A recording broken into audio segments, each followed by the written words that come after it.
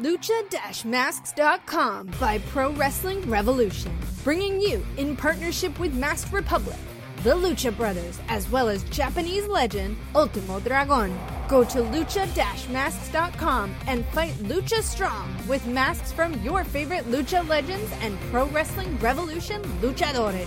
Stay safe in style and represent your favorite luchador. Get yours now at Lucha-Masks.com, powered by Pro Wrestling Revolution. You are listening to the Lucha Central Podcast Network. And now, LuchaCentral.com presents The Business of the Business.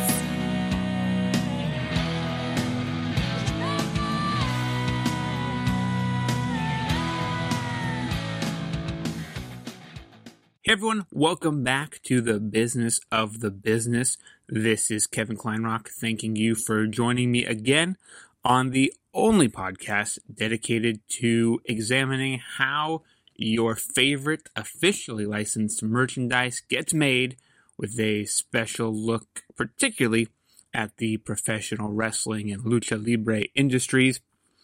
This week, I'm very excited to have a real trailblazer on the show.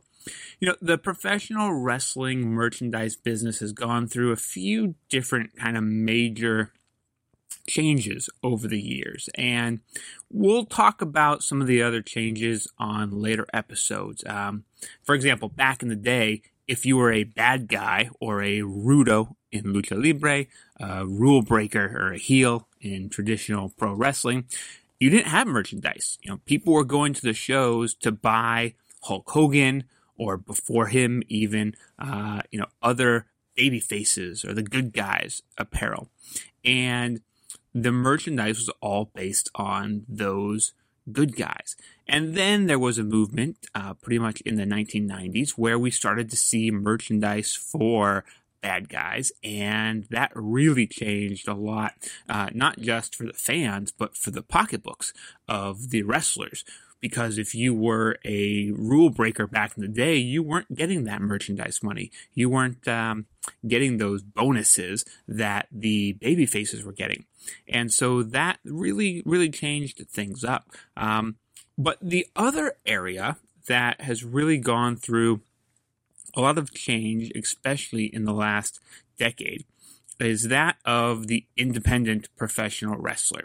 A professional wrestler that is not under an exclusive contract with WWE, or maybe back in the day, WCW. Somebody who either wrestles for a smaller organization and kind of maintains some of their own rights as well, or someone that has no contract whatsoever and travels the country or travels the world as an independent contractor, a truly independent contractor, and wrestles and sells their own IP. And normally that IP is sold face-to-face to the consumer at the merchandise table, whether it's before an event or after an event. But over the last 20 years, I guess, that started to change and evolve as the internet became a thing. And my guest today, Colt Cabana, is a fairly well-known, if you are a wrestling fan, wrestler and a comedian. And Colt has been on the forefront of many of these kinds of changes in how to merchandise and monetize and bring fans officially licensed products. He, as you'll hear, was one of the first, if not really the first of the modern era, to build a website where fans could buy his merchandise. He was one of the first to really offer more than just a t-shirt or a t-shirt and an 8x10 or only an 8x10 or whatever at their merchandise table at live events. He has created some other interesting ways to market and promote his products. And then in 2013, Colt and a gentleman by the name of Ryan Barkin, who owned a company called 1 Hour Tees in Chicago, where Colt would get his own personal merchandise made. They decided to form a company called Pro Wrestling Tees, and what followed would be easily the most disruptive merchandising company for professional wrestling in the last decade, easily the most disruptive and beneficial in the history of independent pro wrestling, and arguably the most disruptive for wrestling merchandise on any level in the history of the entire business. And we'll get into that a little bit more on the show. But in the last 7 years, the company has now built to where there are more than 1,500 pro wrestlers now selling through their site. We're talking from the biggest names in the business, like Stone Cold Steve Austin, the estate of Roddy Piper and Andre the Giant, Shawn Michaels and Hulk Hogan, to the Colt Cabanas and others of the world who have really been able to turn this into a way to become full-time professional wrestlers with their wrestling booking money plus their merchandise money. And Pro Wrestling Tees at this point has paid out more than $6 million in royalties. They've parlayed this into getting merchandise into actual retail like Hot Topic and Spencer's Gifts. And we'll talk with Colt not so much about PWTs, but about his journey, his philosophies, and his look at being an independent creator, an independent wrestler, an independent comedian, and how he monetizes through officially licensed merchandise. So with that, enjoy my talk with pro wrestler, comedian, and merchandising innovator, Colt Cabana.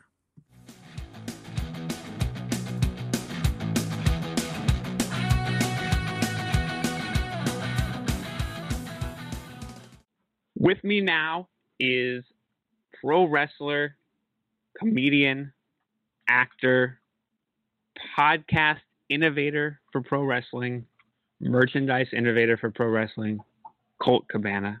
Colt, how are you doing today? I'm good, Kev. How are you, bud? I am doing good. I am doing well. I want to thank you for coming on. You know, when I started this podcast, my goal was to create something. I'm talking to the guy who pretty much invented the modern wrestling podcast. I think that for those, I think half the people listening, more than half the people listening who are from the wrestling world obviously know that. But I'm hoping that there are some people listening to this from outside of the wrestling world, from the marketing world, from the merchandising world. And, you know, while wrestling radio shows existed all the way back to the 90s, when it came to the modern kind of version of podcasting, Colt was really the first, I think. Is that fair to say, Colt?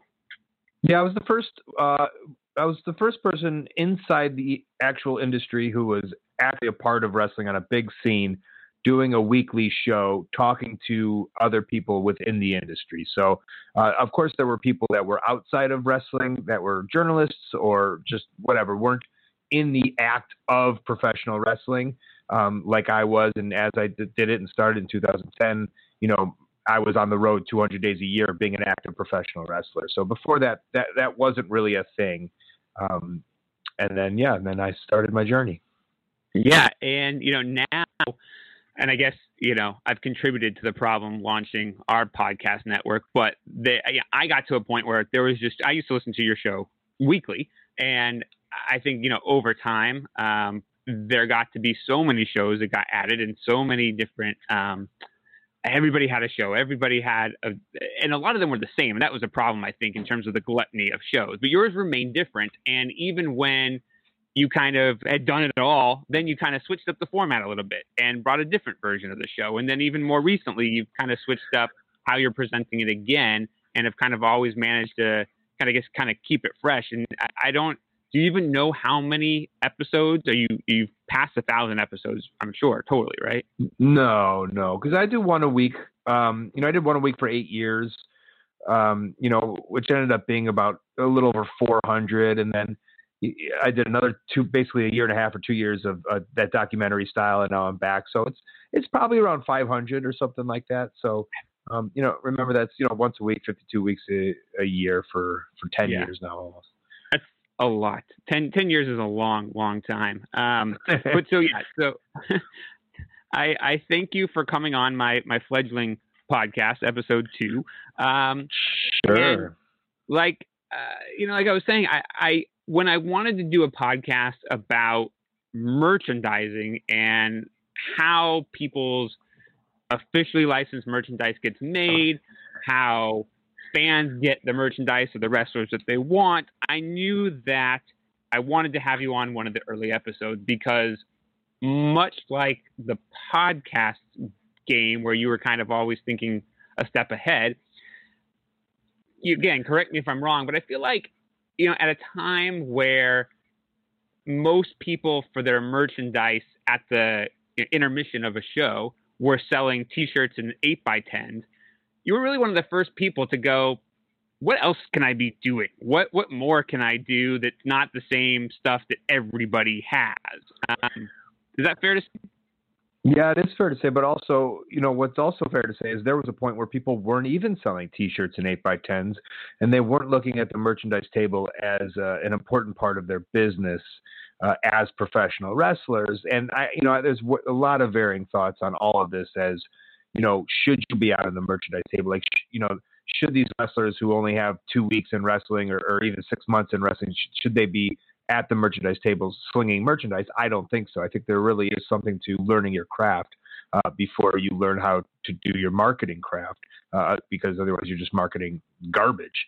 But there was a point in the independent wrestling scene where the merch table really wasn't taken over by the wrestlers like you see now.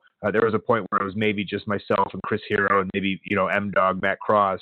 And now, well, not now because of the state of the world, but before this, it was at a point where if there was 25 wrestlers on the show, there was 24 wrestlers lined up at intermission, and it's almost become a joke of itself at this point. But at one point it wasn't like that. So yes, there was a point where no one was doing T-shirts and 8x10s, and I was doing T-shirts and 8x10s, and then there got to a point where my popularity and everything kind of started to grow, and I did realize that there's only so much that people want T-shirts and 8x10s, and I'm sure this is going to lead to a bunch of other stuff. But I always thought to myself, like, what would I want if I was a customer? And that's kind of how I based my whole career in terms of my wrestling style, in terms of my podcast, in terms of my comedy, and in terms of my marketing. I'm saying, if I was a fan at a wrestling show, what would I want? And you know what? I go and I don't.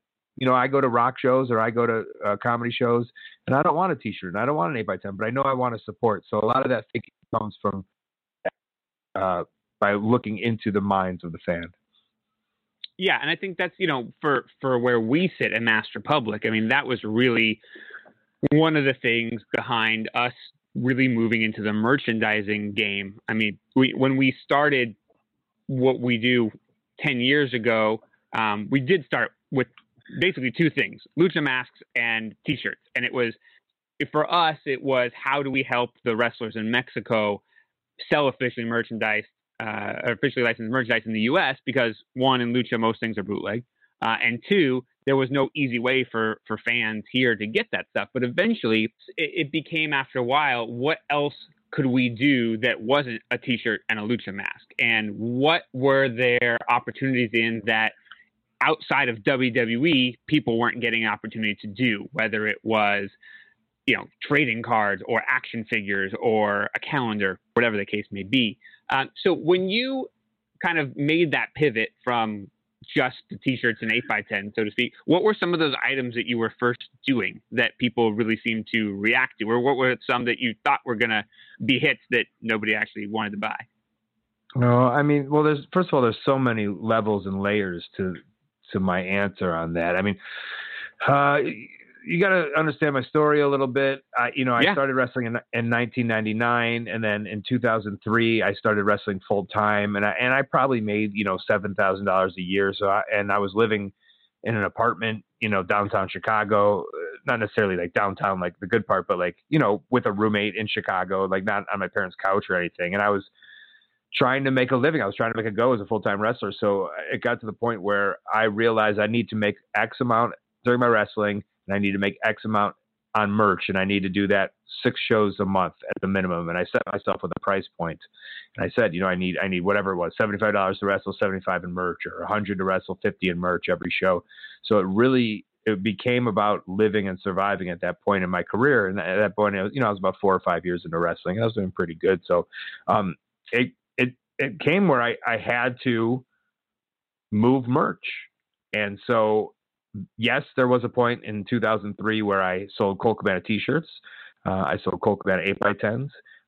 I would also go to Sam's Club or Costco, and I would get VHS tapes. And then I had a friend at Blockbuster Video who gave me the free cases. And then, I had a friend at Staples who would hook me up with color printing to print out my covers. And so there's a lot of different ways of trying to, get the hookups and keep my costs low so it could be pure profit. But also at that point, I did, illegally, I guess, find, I don't know if it's illegal, I don't know what the word is, but, find a hookup of a guy in Mexico who'd send me masks for $2 and I would push him, move him for 10. Or, I would sell, bootleg Macho Man Randy Savage CDs for $2 that I would make. I was using the merch table as basically a flea market at that point to try to make extra money in order to live. And I think that we've seen people kind of do that here or there since then. But again, I guess I go back to, at least on the general independent scene, I would say you were kind of really amongst the first to do that. And I think people started to notice. So I don't want to jump too far ahead because obviously the pro wrestling tees business that you were very responsible for making a thing really changed the business. But I don't want to get too far ahead and kind of go back to when you were on your first run of Ring of Honor. What was the official Ring of Honor merchandise like? And if they were doing a Colt Cabana t-shirt, how involved were you in that, if at all? Or were they just making a shirt and saying, here's your new shirt we're selling, you're going to get 10% or whatever the case might have been? Well, okay. I can't necessarily remember. I remember when I came back to Ring of Honor after I was in WWE, but before Ring of Honor, I don't think they necessarily sold merchandise of any of us. At that point, they were only selling their own merchandise. But I was going to say is very early in my Ring of Honor career, the first couple shows I was selling merch, and very quickly a couple of us were doing it, and the people that ran Ring of Honor put an end to that. Said absolutely not, you can't do that. And at that point, it wasn't a fight I was willing to fight. And then what happened is those Ring of Honor guardrails, which are notorious for making those banging sounds, but also for slicing up so many of the wrestlers because they were so unsafe. One night in Boston, Massachusetts, I got thrown over the guardrail, and it basically cut my whole bicep open. And what happened was, I had to go to the emergency room. I had to get stitched up, and it was a big bill. And basically, I went to the Ring of Honor brass, and I said, "Hey, you need to pay for this. This is unsafe working conditions. I wouldn't have to done this if this wasn't for these gross guardrails, and these are awful guardrails." And I knew that they did not want to pay for it. So obviously my backup plan and my whole plan in general was, I said, or before they even said no, or you let me sell merchandise until I make up my bill. And obviously that was nothing out of theirs. So I now had an open spot at the Ring of Honor table to sell my merchandise until I quote unquote made up my bill. But obviously, I just did it for the next 2 years. So that was my way of sneaking out. That was my way of selling merch at Ring of Honor because they weren't really doing any for us. So, and also I think they knew not to really make anything for me because they knew me as the merchandise guy, and I was kind of moving my own stuff as it was. Makes sense. That makes sense. And then obviously Wrestling Society X was so short-lived that yes, we did a single t-shirt that we didn't really ever have a place to sell. And we did it for the Matt Classic character. And I think maybe, I don't even know if we ever sold any on a website, but we had it and it was a thing. And from there, and even taking a step back though, I mean, when I pitched Wrestling Society X to MTV, I had these, and I think others, and I think I remember hearing you in an interview talk about it. There were certainly what were at the time, I guess, delusions of grandeur. Because when I pitched the whole concept to MTV, it was, listen, you guys have supported pro wrestling forever. You've put over WWE for decades, but you've never made any money off of it other than your TV commercials. So why don't we start this league together? Why don't you merchandise a league? You know, you can't do a national tour with the Hills, and you're not going to make action figures out of the Jackass guys, but you could do that with your own wrestling league. And unfortunately, we just weren't around long enough to get that to happen. But let me stop you on there. Stop you on there. I don't know why they never did action figures with the Jackass guys, because that's a brilliant idea. Yes, you would think that something could have happened there, but they probably. I mean, they could have sold them, but look, another podcast for another time. But that process, one of the biggest lessons for me was, you can't pitch a business plan to a television executive. You need to pitch the business plan to the business executives above the television executives, because what I went in there and pitched is the current day Bellator model of Viacom owns a piece of the promotion. They own a piece of the touring. They own a piece of the everything, and they promote the hell out of them. But we were just pitching to the TV side, and all they cared about was TV ratings. And so I've learned, and next time around it'll be a little different. But after Wrestling Society, you went to WWE, and not to get too much into the run itself there, but I know for sure that I recall seeing a Scotty Goldman T-shirt. No, there was no Scotty Goldman T-shirts.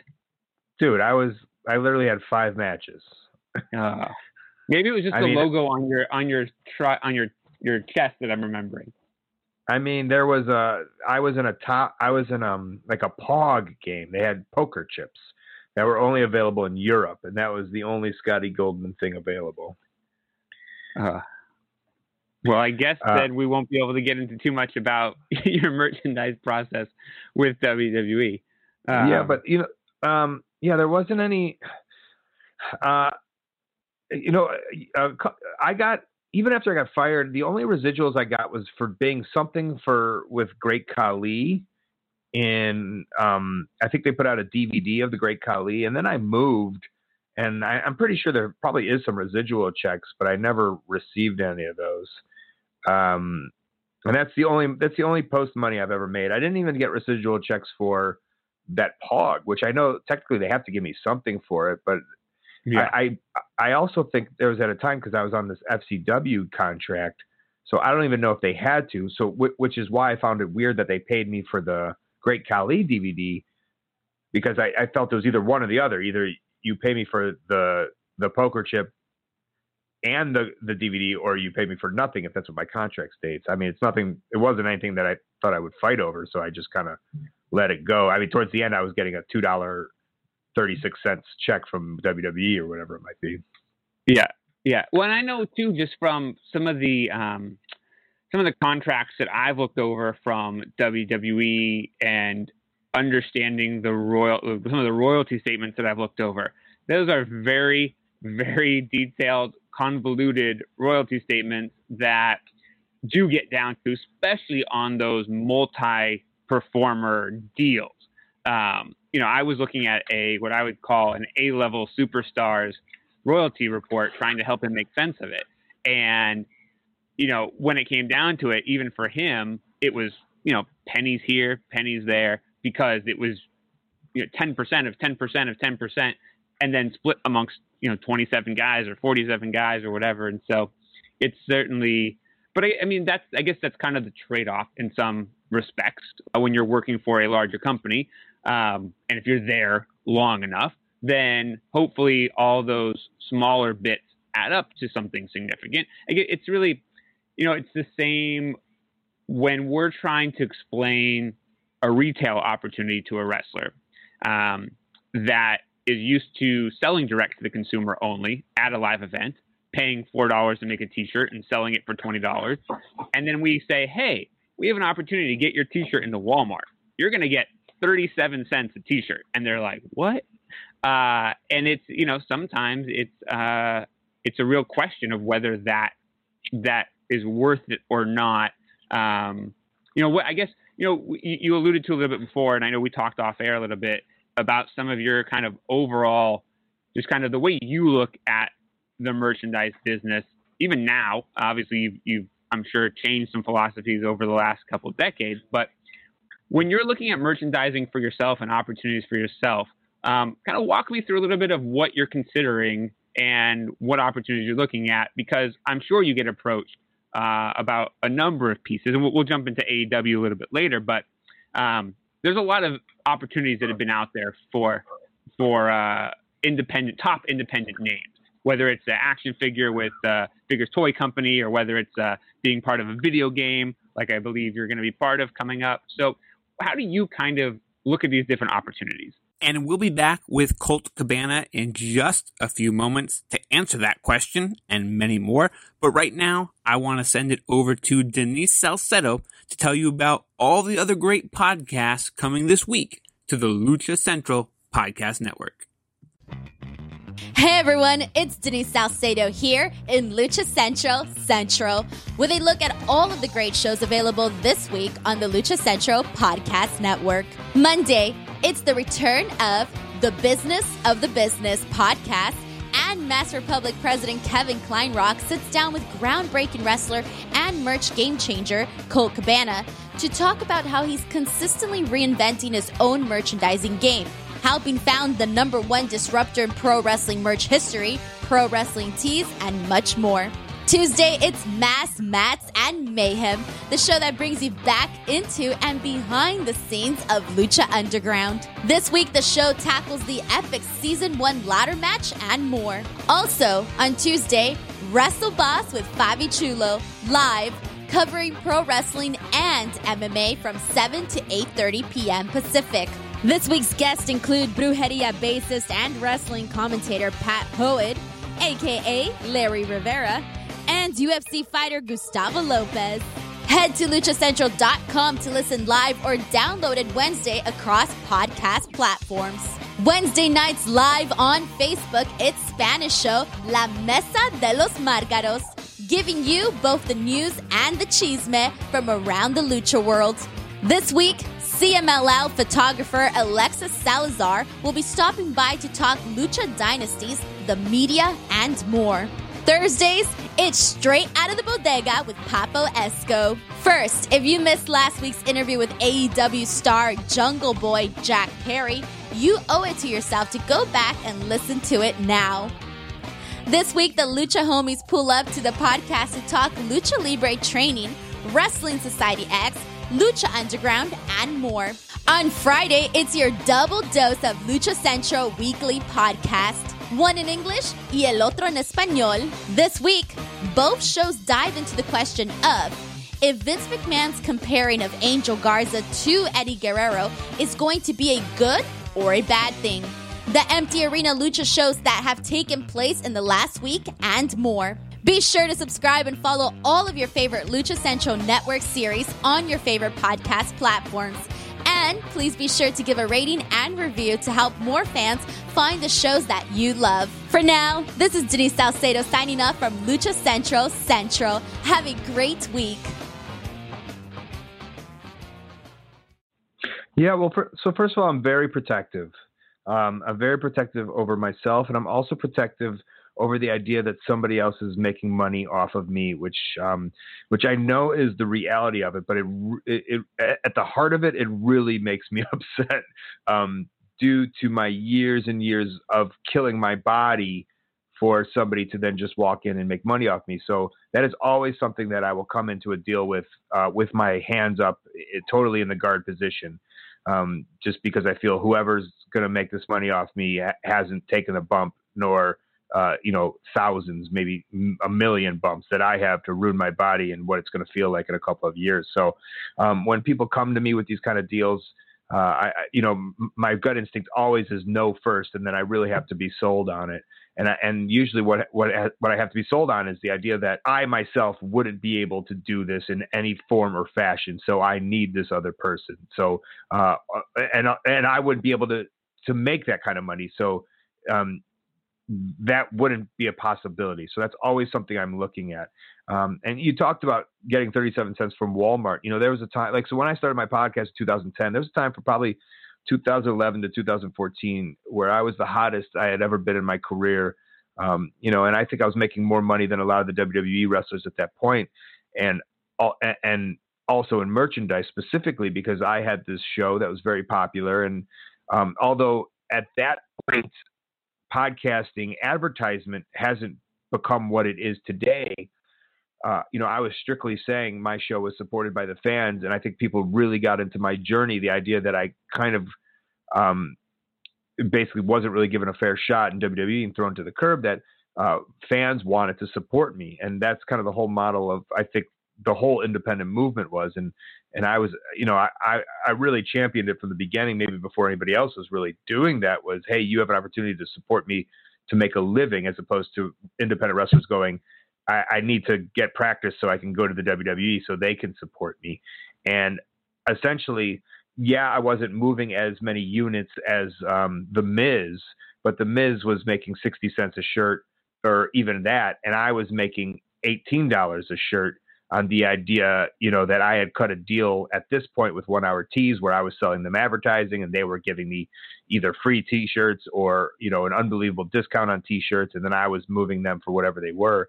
And because the units were so high, and not as high as WWE, but they were high for an independent wrestler, it was a big profit margin, and it was, very successful. And that's kind of obviously what led into Pro Wrestling Tees. But being, I'm very stubborn with money and very, almost cheap, obviously. And so my profit margin usually is I don't want to put, I try not to put over $3 into it to make $10, if that makes sense. So I kind of want to stop at 3 to 10 is usually my ratio. If it's a little bit over, I'll think about the success of it. But I always found it weird when people were willing to buy mass amounts of things for $6.50 to sell for $10, where I just felt it was such a risk, because there's so many times where I've just sat on stuff, and then the last thing I want to do is lose money. It's the last thing I want to do, especially and I go back to the idea of I'm trying to, pay my rent, I'm trying to pay my health insurance, and to lose money, while killing myself is, it was always such a deterrent to me. So that was always my deal, was how can I make this myself? How can I do it for cheap? But how can I still make a good product? An example like that is, I made my own headbands for so many years, and essentially I got quoted. I wear these Cabanarama headbands as a tribute to Mark Rocco for so many years now, and not only to wear them as a tribute to Mark Rocco, but obviously when I started wearing them, I saw it as a marketing opportunity. Is that this is something that I could take on the road and that I could sell. And I think if a headband would go for $10, I think one of the first quotes was $5. And then I kind of started looking into everything, and I realized, I know how to sew. I taught myself how to sew at an early age within my wrestling career, because I didn't want to pay for wrestling gear, because I knew it was something I'd pay for the rest of my life. And B, I didn't want to be subservient to anybody who was making my gear. And there's so many horror stories of gear makers out there where I just started doing it on myself. And that's kind of a theme of my career, is doing it myself. So I would go to the store and I would buy the fabric, and I would wait for the coupons. So the fabric was cheaper, because I knew if I can get 16 headbands out of 1 yard, and if a yard was, $19, I would wait for the coupon. So it was $9. And now all of a sudden, 16 divided by 9, that's my price. And then, a way to, to get the Cabanarama on, and you find just cheap variations. There was a time where I used to sell these trucker shirts. I don't know if you remember those, Kevin. Like bowling shirts. Oh yeah, for sure. The bowling shirts. Yep. Yeah, it's a professional wrestler on one side, and Colt. Colt. I think it said the name tag was Colt. It's the patch, like the worker patches.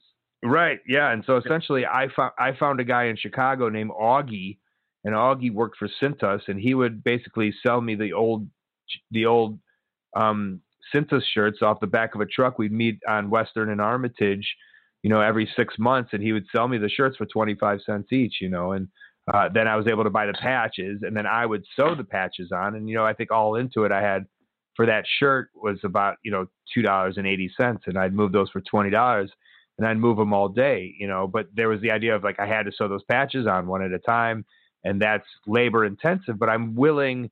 And so, the labor is also in making those headbands, but I'm willing to do that work for the profit. Because as wrestlers, we're only working on the weekends. So this is my full-time job. My only job during the weekdays was to work out. And so I always felt a little guilty. I felt, while a lot of wrestlers just waited for their bookings to come, I felt like there was work to do. I just need to find the work. And this was a way for me to work during the week, was kind of putting it into my own merchandise.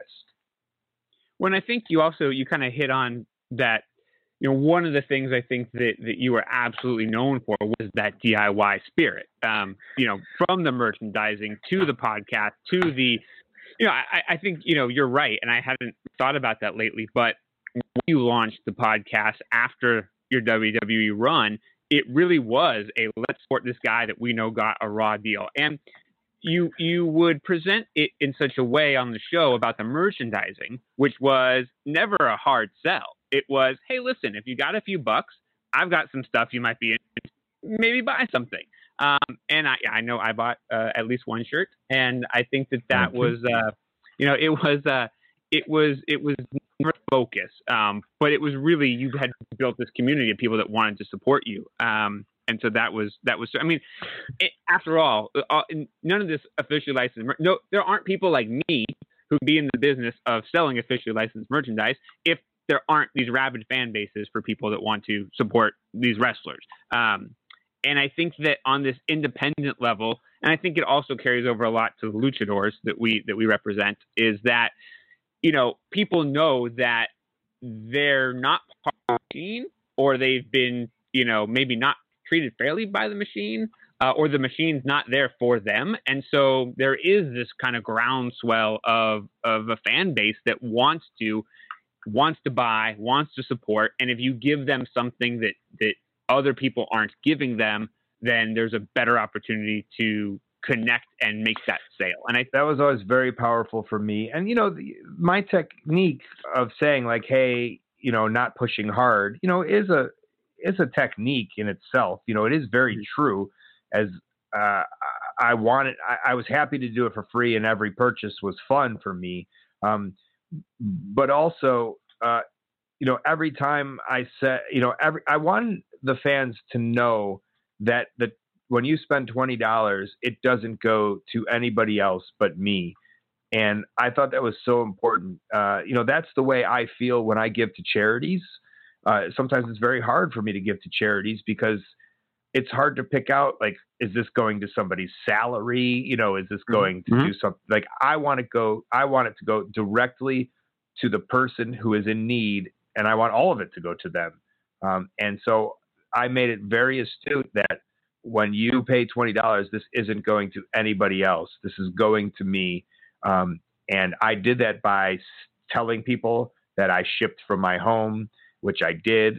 I made it very apparent that I was moving my own. I was packing my own stuff. When you got a package, it was directly from my, hard work. And if we were at a show, every time they gave me money, I looked every fan in the eye and I told them, thank you so much for supporting me, because I meant it. And I wanted them to know that because I know how hard it is to let go of a $20 bill.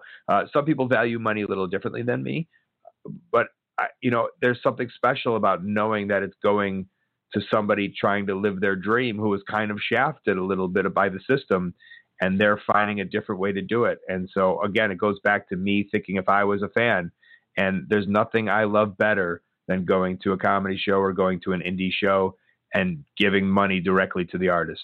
I think it's so powerful. And that was something that I hadn't seen in wrestling to the extent that I wanted to see it. And that was something that I thought was very important to bring to the scene. When you started kind of expanding the merchandise and doing the podcast, were you finding that you were getting more of your business direct? Because you were wrestling at least 3 times a week normally, right? Friday, Saturday, Sunday. You were doing these international tours. Were you finding more of your revenue coming from the direct sales at events, or was the internet sales starting to kind of overlap that? Where did that kind of change happen for you? Yeah. So, I mean, it all scratched everything's back. It was such a wonderful, like, perfect circle of movement. So I start, with the popularity of the podcast online, before. So I was pretty early in the idea of getting a website called coltmerch.com where people can buy directly from me. And, later it's something that the Young Bucks did. And, I know Kurt Hawkins has one now, and having a site where you can directly get everybody's stuff. Of course, once Pro Wrestling Tees came out, that kind of everyone just gave up on doing it themselves and allowed Ryan Barkin to do it. But I've always loved the idea of, there's a place. And before coltmerch.com, it was MySpace. And there was a lot of wrestlers on MySpace because MySpace allowed you to put up a PayPal link. So, specifically, I remember Claudio, who's now Cesaro, him and Chris Hero were two guys who were very, again, wrestlers who were only doing wrestling for a living. And this is how we make a living. So we need to monetize as much as we can. They were doing PayPal on MySpace. But once MySpace was gone, Facebook wouldn't allow you to do PayPal. So I wanted a website, that allowed me to sell my stuff online. And I always thought to myself, and again, the model of Pro Wrestling Tees is the same, is I go to these shows, I make these sales, but people in Montana aren't able to go to these shows. I want them to be able to get the same merch that the fans that go to the cool independent wrestling shows, I want them to be able to get the same thing. So once that started, and the podcast got very popular, I was starting to get a lot of online orders, so many orders, and it was so cool. But even if, let's say I would get 30 orders a day or, 50 orders in a week or whatever that is, that's such a process. That looks like a lot, and it's such a process. But if I went to a show, and because I was so popular, let's say I went to a show, let's say I went to ECCW in Vancouver at the Commodore, and I hadn't been to Vancouver, and, I've never been to Vancouver, and now, everyone's listening to the podcast. So then I say at the end, like, go to the show, I'll be there. And next thing you know, maybe in 2003, I would have 4 or 5 people come up, but now I've got a line of 50, 60 people, and they're all looking around and they're all, buying this and that. And they love the experience of talking to me. So, let's say I did 3 shows, I'm doing 50, 60 people a night. That's 180 people. Whereas, in a week I would do maybe 50 orders, which sounds amazing. But when you go to that live show and you're a popular act, the lines start moving, and I was just, my duffel bags that I was buying were getting bigger and bigger, and I was moving shirts. And again, this is before the wrestlers started flooding the wrestling table. So I was the only one, maybe the wrestling company had a t-shirt and a DVD, and then otherwise it was literally just me and maybe a couple of wrestlers, but my popularity was a little higher than the other wrestlers, so it was just me, and I was moving. So although online was great, the live show still was just the best.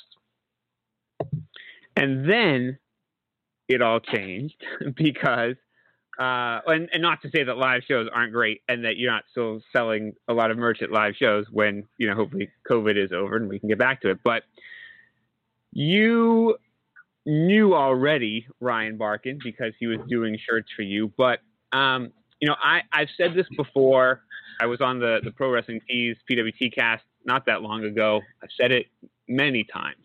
I think that Pro Wrestling Tees is probably the single most important innovation happening, whatever you want to call it, for the entire wrestling industry as a whole in the last 20 years, if not ever.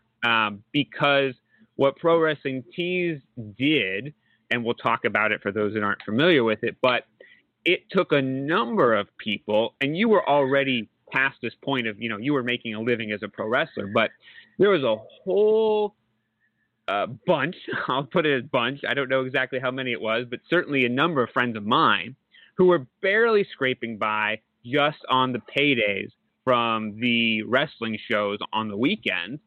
But once Pro Wrestling Tees hit, and once they had a way to sell merchandise across the world, 24 hours a day, 7 days a week, and a system that was automatically creating more and more awareness, because as more and more wrestlers joined, and eventually you had the Steve Austins and Ric Flairs joining as well, it became this unbelievable platform where you could make double, triple, quadruple, maybe more what you were making at the time just from sitting back and watching your merchandise sales. Now, you would have to promote them, of course, but gone were having to come up with the overhead for merchandise. Now, I don't want to get too far ahead, I guess. So take us back to you were getting your own shirts done at a place called 1 Hour Tees in Chicago, right?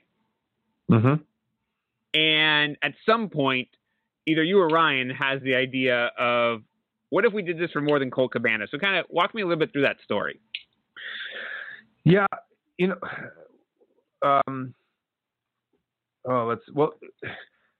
so yeah, I was getting my t-shirts done from Ryan. And then, he had started sponsoring my podcast, and I would send people to 1 Hour Tees, in exchange for t-shirts. And he was watching the way I was doing business, and I was constantly going over there and picking up more shirts because, again, that was one of the hottest points of my career, and shirts were just flying. So I'd pick up a batch of 100, and then the next week I'd have to pick up another batch of 100. And then eventually, I started, this is how wrestling works and I talked about it with the gear, that if there's a gear maker and they're good, everyone wants to go to that person because they're reliable, and everybody in wrestling fizzles out. It's just, that's the way it is that the demand gets to be too much, and then the person just can't take it anymore and they fizzle out. So everyone always needed someone to get shirts from. And I was like, I got a guy, he's great.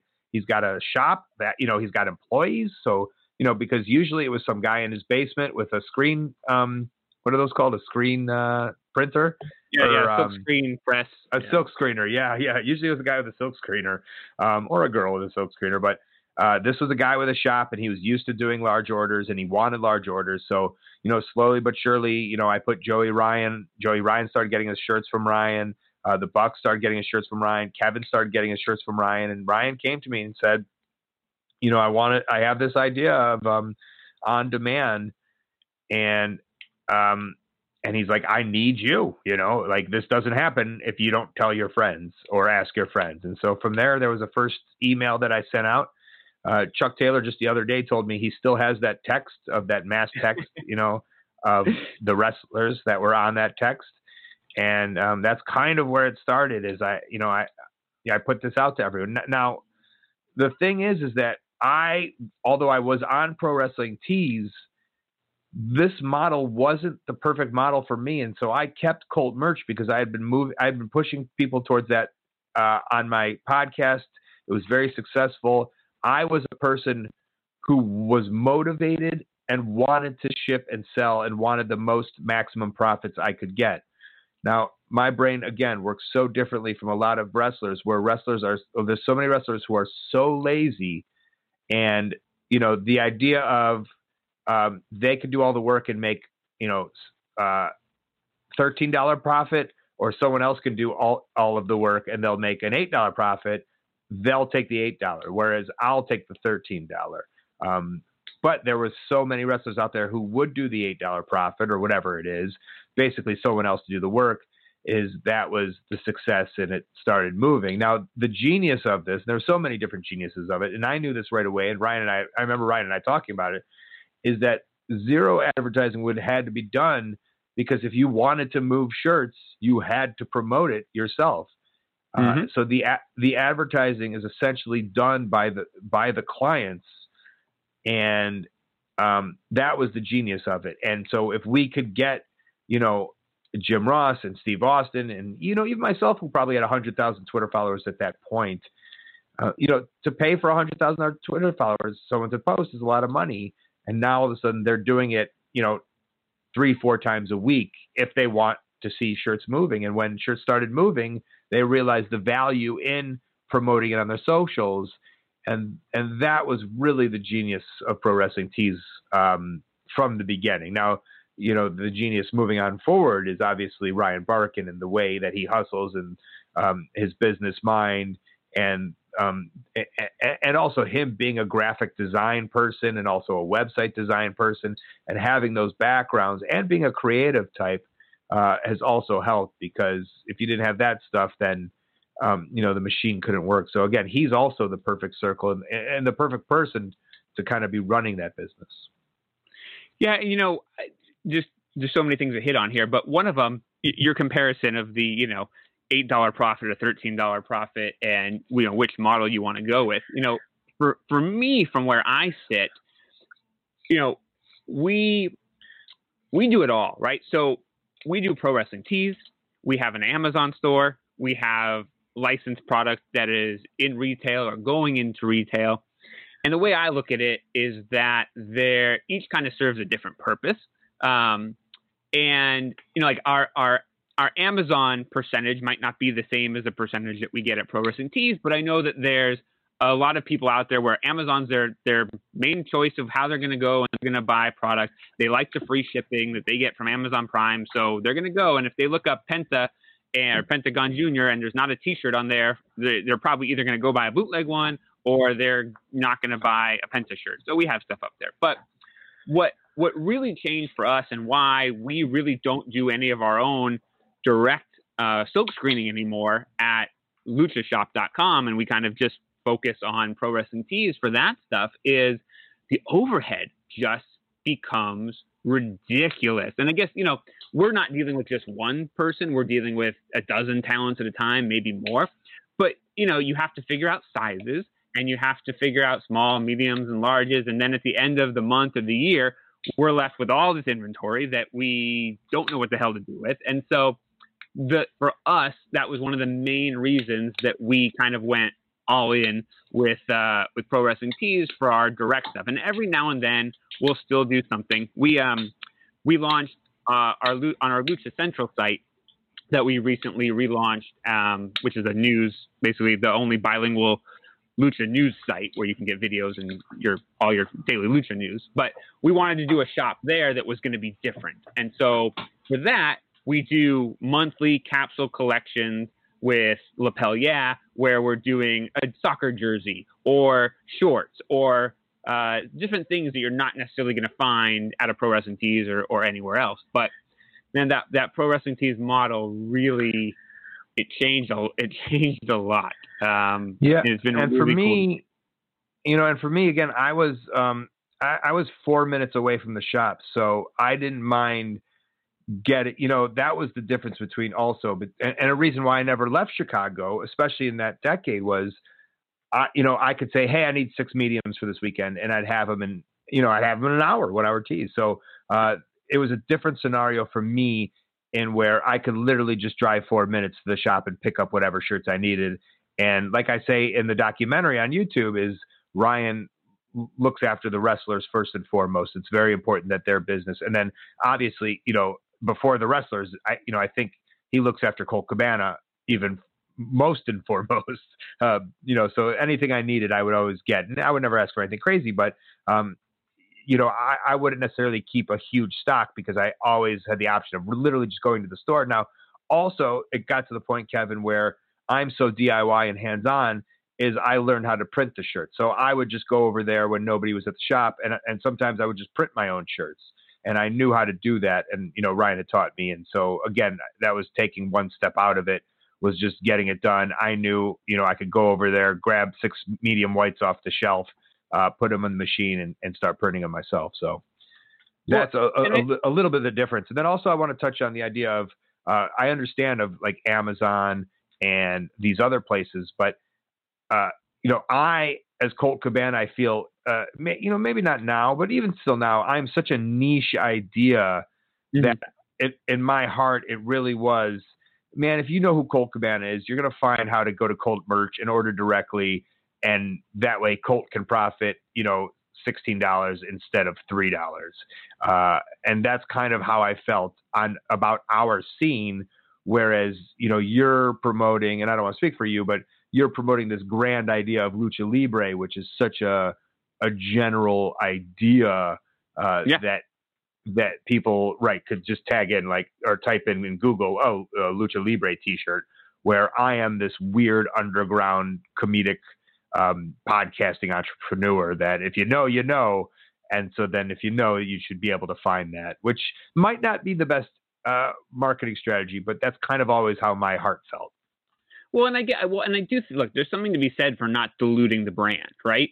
There becomes a point where if you want to, or if you have found success by being this underground product and persona, and people have wanted to support you because you have been this underground persona, and it has been DIY, and it has been every penny goes to cult, there are some deals that are going to come along where it's just going to feel too masked, and you don't want to, put yourself in that position of, oh, did Colt sell out? Is he changing? Is he, so I think that definitely makes sense. And I think too, I think the difference, one of the differences, just going back to my own personal philosophy with Amazon, is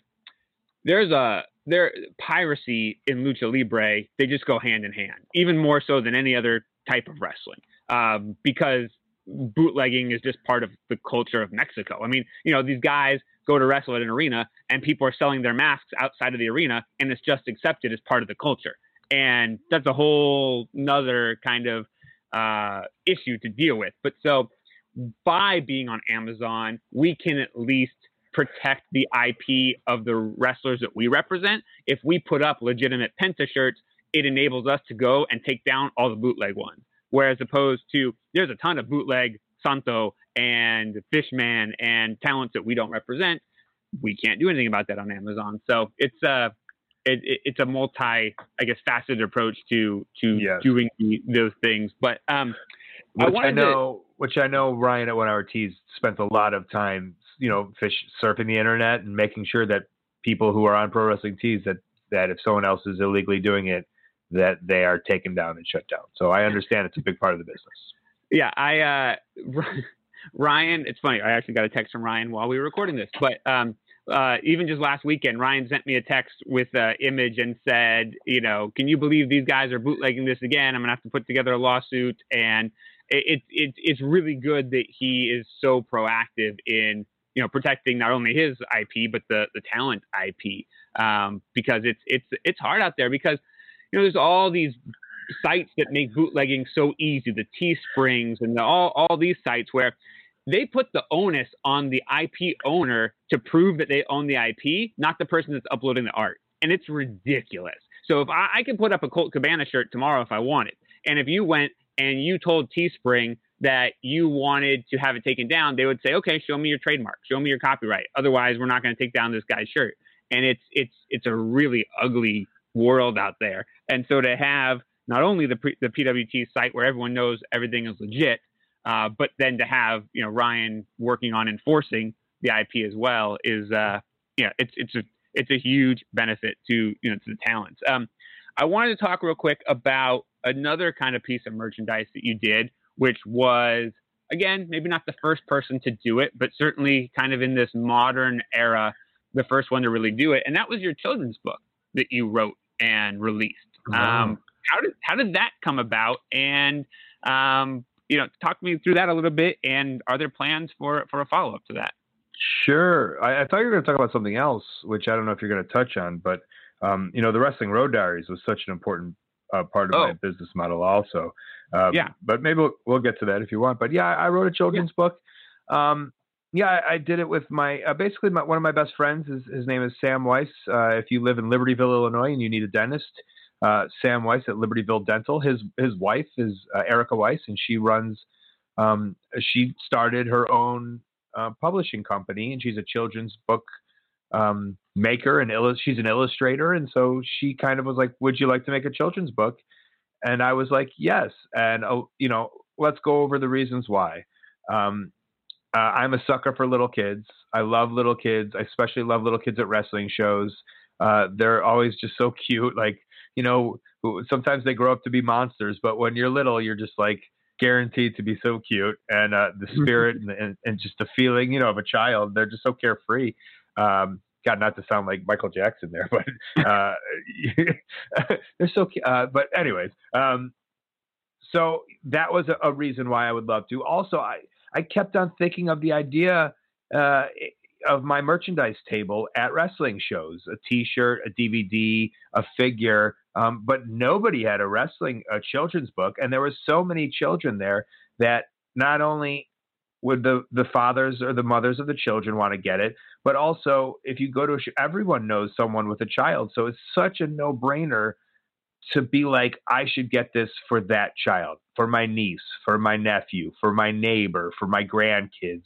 And I was really finding that as I was at the shows, making those kind of sales. And also, it was cool to do a book. I always said with my podcast that it's kind of my biography. That's my story. If you want to know it, there's 10 years worth of archives. So I never really wanted to write a book per se, but this was a different opportunity to write a book, and I thought it was pretty cool. Yeah, I mean, for where I sit at Master Republic, the kid space is something that we've been, as far back as 10 years now, we've been working on developing certain IPs for animation, and for really over the last, I'd say 2 years, focused on publishing as well. And so we're still a few steps away from any of these seeing the light of day, but I think there's such a huge untapped potential with the kid space, and especially again, separate entire 3-hour podcast probably at some point about why wrestling today isn't making new fans of kids. But I think that's really important. I think it's important for the parent or the grandparent to be able to pick up a wrestling related book or piece of merchandise for a young one that might get them interested in what this wacky world of pro wrestling is all about, because we're not making young fans like we used to. So, but let's bounce back. We should certainly talk about Wrestling Road Diaries. I think because my head has been out of the actual kind of media, home entertainment space for a while and focused on other types of merchandising, I wasn't even really thinking about that. But that was a huge game changer for you and opened a lot of people's eyes to you, both as a performer and as a personality. And again, kind of giving people that look into who you were and having people then care and want to support you. So why don't you, walk us a little bit through about that and how that piece of merchandise really did great for you. Yeah, well, there's so many reasons why I started my podcast. So many, but one of them is that I knew I was coming out with this documentary that I thought was unlike anything else. I knew in the documentary was starring not only myself, but Daniel Bryan, who had just signed and became a big star within the WWE. So I knew that, maybe if it wasn't my popularity, his popularity would also help this thing thrive. And I knew I didn't want to have to depend on somebody else to go on their podcast to help sell this thing. And I just kept on saying, like, I don't want to depend on somebody else. And then I just kept on thinking to myself, like, if I had my own podcast, I would be able to promote it every single week. And that's how I would have to move. I wouldn't have to go on anybody else's podcast. I wouldn't have to call into a Blog Talk Radio and sit on my couch. I remember so many times just sitting on a couch talking to somebody who just seemed so uninterested in what I was saying. And so to sell the diaries was an important part of starting the podcast. And then the podcast picked up steam, and, in 2011, I came out with it. And that was the first time where I couldn't believe how many units I sold and how much I moved. And again, the profit margins on that were unbelievable, because essentially I paid the wrestlers, I paid the Eric Santa Maria to edit it together. I put money into the travel and stuff, but, we kept it kind of all as cheap as we could, and we were getting paid to wrestle too. And then once I paid everything out, it was all, I had put everything in, so I was going to get everything back. And, that was a whole process too, of trying to find the cheapest way to get DVDs at that time. And just my podcast was so popular, and Brian was doing very well in WWE, and I was doing very well. And just, it was crazy. And I wasn't smart enough to have stamps.com at that point. So I was literally filling out all these custom forms, and I was walking over to the post office, and Yolanda knew me by name. She became my friend. I was there every other day for probably 4 months at that point. And it was just so wild. And so that was a huge game changer. And also, I always knew that was going to be something else to put on the merchandise table. Was nobody else had a movie. Everyone had like a best of DVD that was kind of shitty. It was their matches, and YouTube was kind of coming along. So it's like everyone could just watch matches on YouTube, whereas no one had an actual movie. And, you know, I took the idea from the Comedians of Comedy, which was Brian Posehn and Patton Oswalt and Maria Bamford. I just loved the idea of watching the comedians travel on a lower level, on an alternative level. And so I knew that's what we were as wrestlers, was this alt, you know, like we weren't these people. We didn't have car service. We were sleeping on friends' couches. And it hadn't been documented to the point I thought it should have been documented at that point. You know, I'm sure people did some stuff, but it's just the way that I thought it should be done. It hadn't been done, and so we put it out, and I put it out, and it was just a home run and a game changer. And it really monetarily allowed me to kind of breathe for the first time in my life. You know, I was fired by WWE, and I assumed I had to get a real job, but I was like, you know, I'll stick with wrestling. And everything started coming around. And then once the movie came out, it just kind of put me in a whole different category, which was amazing for just a guy just trying to hustle, thinking that he could never make any real money because I was rejected by WWE, and everyone knew in wrestling that's where the money was. And so it was pretty wild that there was money elsewhere and that I had finally tapped into it.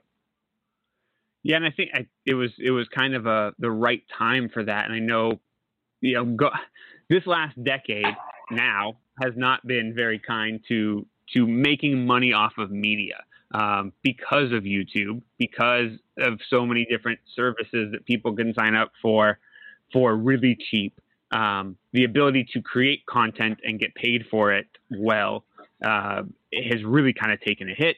But I think that, like you said, focusing on the documentary side of it, making a film, you know, that's probably still one of the few ways where there is money that could be made. I think in terms of wrestling content and what else could be out there. You know, we took a big step back from producing with an eye to digital media or pay-per-view or home entertainment because it became very difficult to make that profit.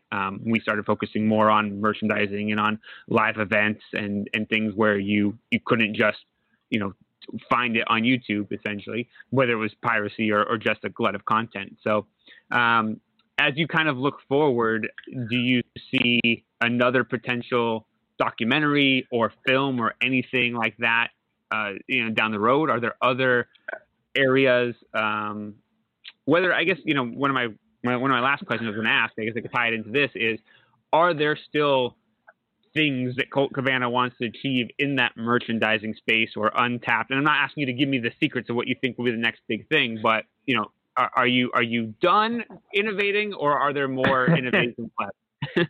Well, I'm never done innovating.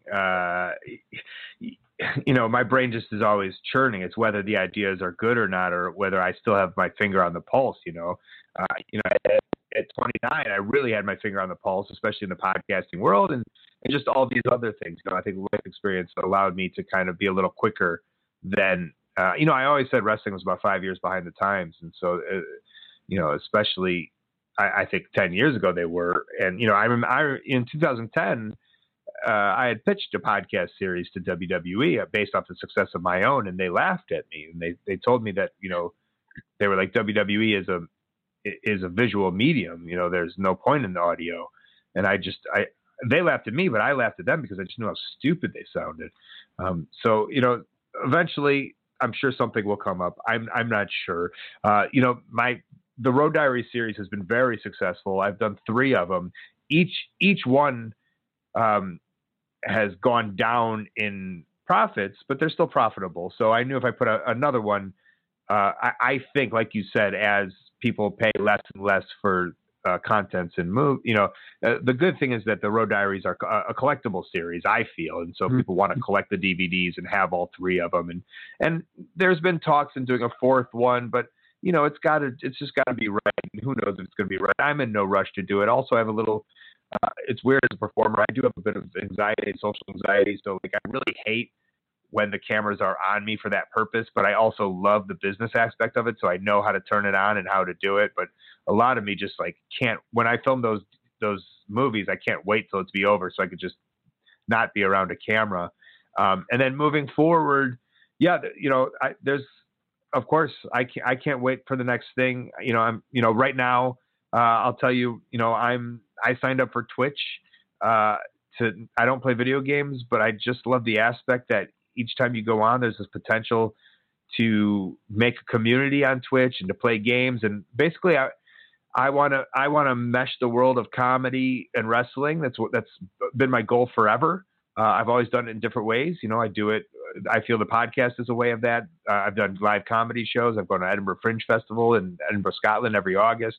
And so I think doing almost like party games and weird things with wrestlers and comedians on Twitch, to me, that excites me. That's my next. I don't imagine it's going to be this multi-million-dollar industry for myself, but it is something that excites me. And I've always only done stuff based on excitement, not on the idea of like, will this make me rich of some sort? So, my friend was telling me of like, where do you see this in a year, like Twitch? And I was like, I don't even care. Like, I just want to have fun. I feel if you think about in a year, I always tell wrestlers, like, you can't start wrestling school and go, I hope in 5 years I'm in WrestleMania, because it's so low to happen. Now it does happen. You should thrive for it.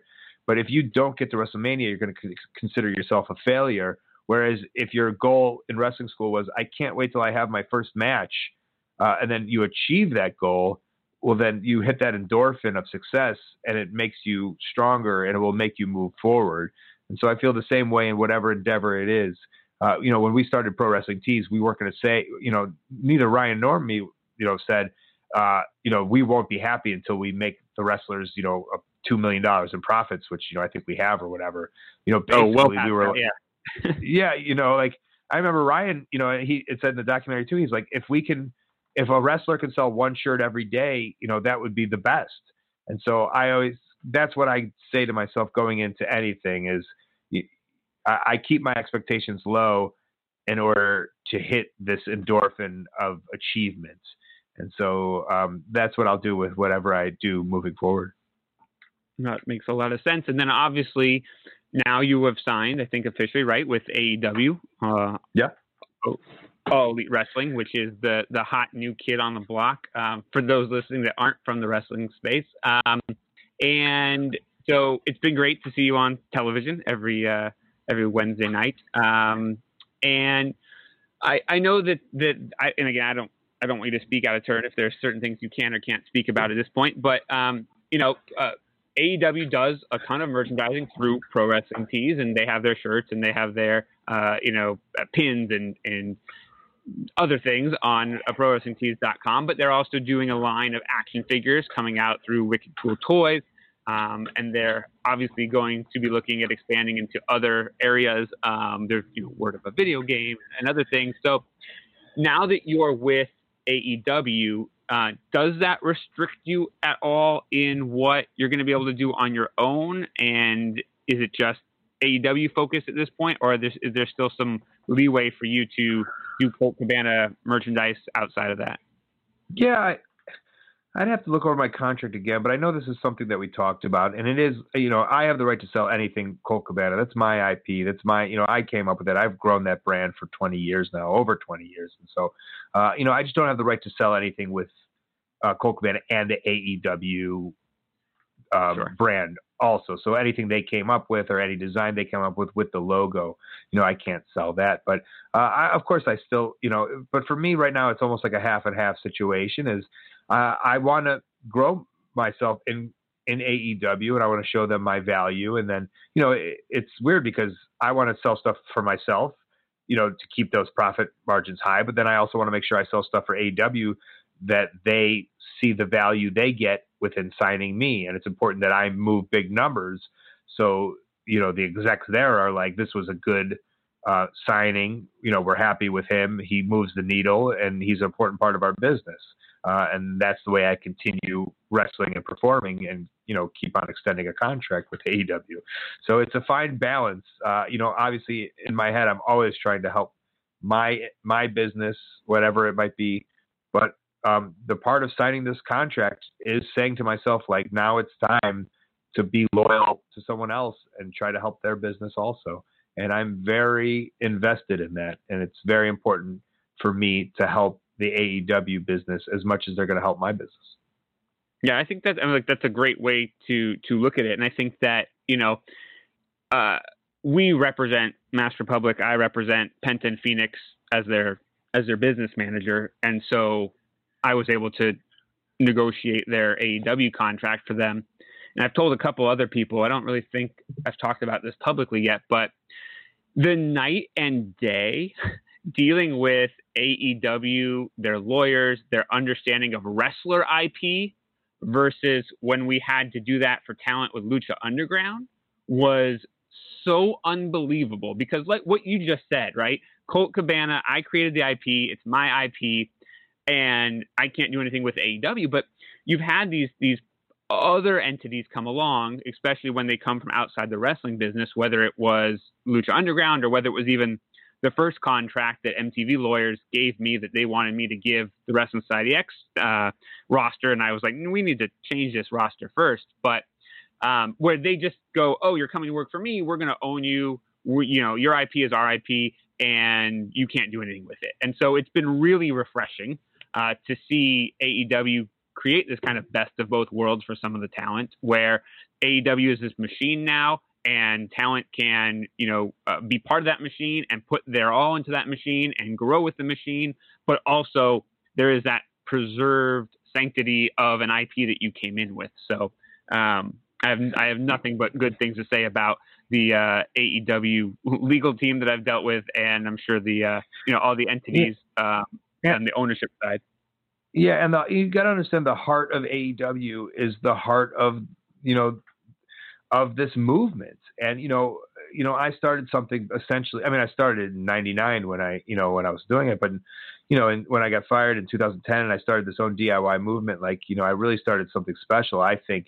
And then not only do I like to say that I kind of lit the torch for the Young Bucks and passed it on, and they flew right by me, and the way that I was moving merch, and then to watch how popular they got and were moving merch, and the connection with the crowd and the connection with real connections with fans, and essentially on that movement is why AEW started. And so I don't think AEW has forgotten that, even though it's kind of young as a company, but hopefully they always remember that. And so it is about this idea that it's not, although it is a corporation, it is built on the idea of this DIY movement. And, that's why I think everyone's so friendly and open about letting wrestlers be happy about what they're getting themselves into. And I believe that too, as an employer and employee relationship, is that the happier your employees are, the more they want to do to help the company grow. I just think it's so weird for bosses and whoever and companies to intimidate their employee, whereas opposed to just this wonderful relationship where you love the company you work for so much, all you want to do is help them grow, because it's just such a fun place to be, and you're rooting for their success, as opposed to being scared and just being job scared and working hard just so you make sure you have a job. Yeah, well, it makes all the sense in the world, and that's why I think that it's great that they've come along, both as another major place for talent to make a living and be part of. But I think it really, I see it as a huge boom to the industry, especially because now hopefully we're going to start to get more of those new 18 to 34-year-old fans that WWE hasn't been getting. That hopefully get some younger fans. Hopefully, kind of really refresh the industry with some additional opportunities for the fandom and for the talent. Colt, I want to thank you so much for coming on and talking all of this with me.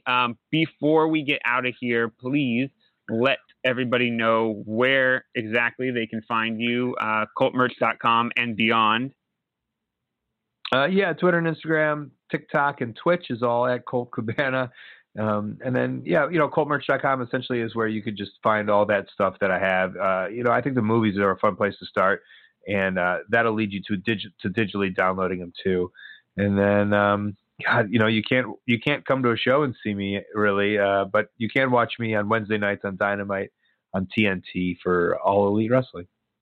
Thank you so much for once again joining me on Business of the Business. I hope you enjoyed this inside look at the thinking behind and the advancements in, I guess we can call that, independent wrestling merchandising over the last number of years, much of it spearheaded by or first to marketed by Colt Cabana.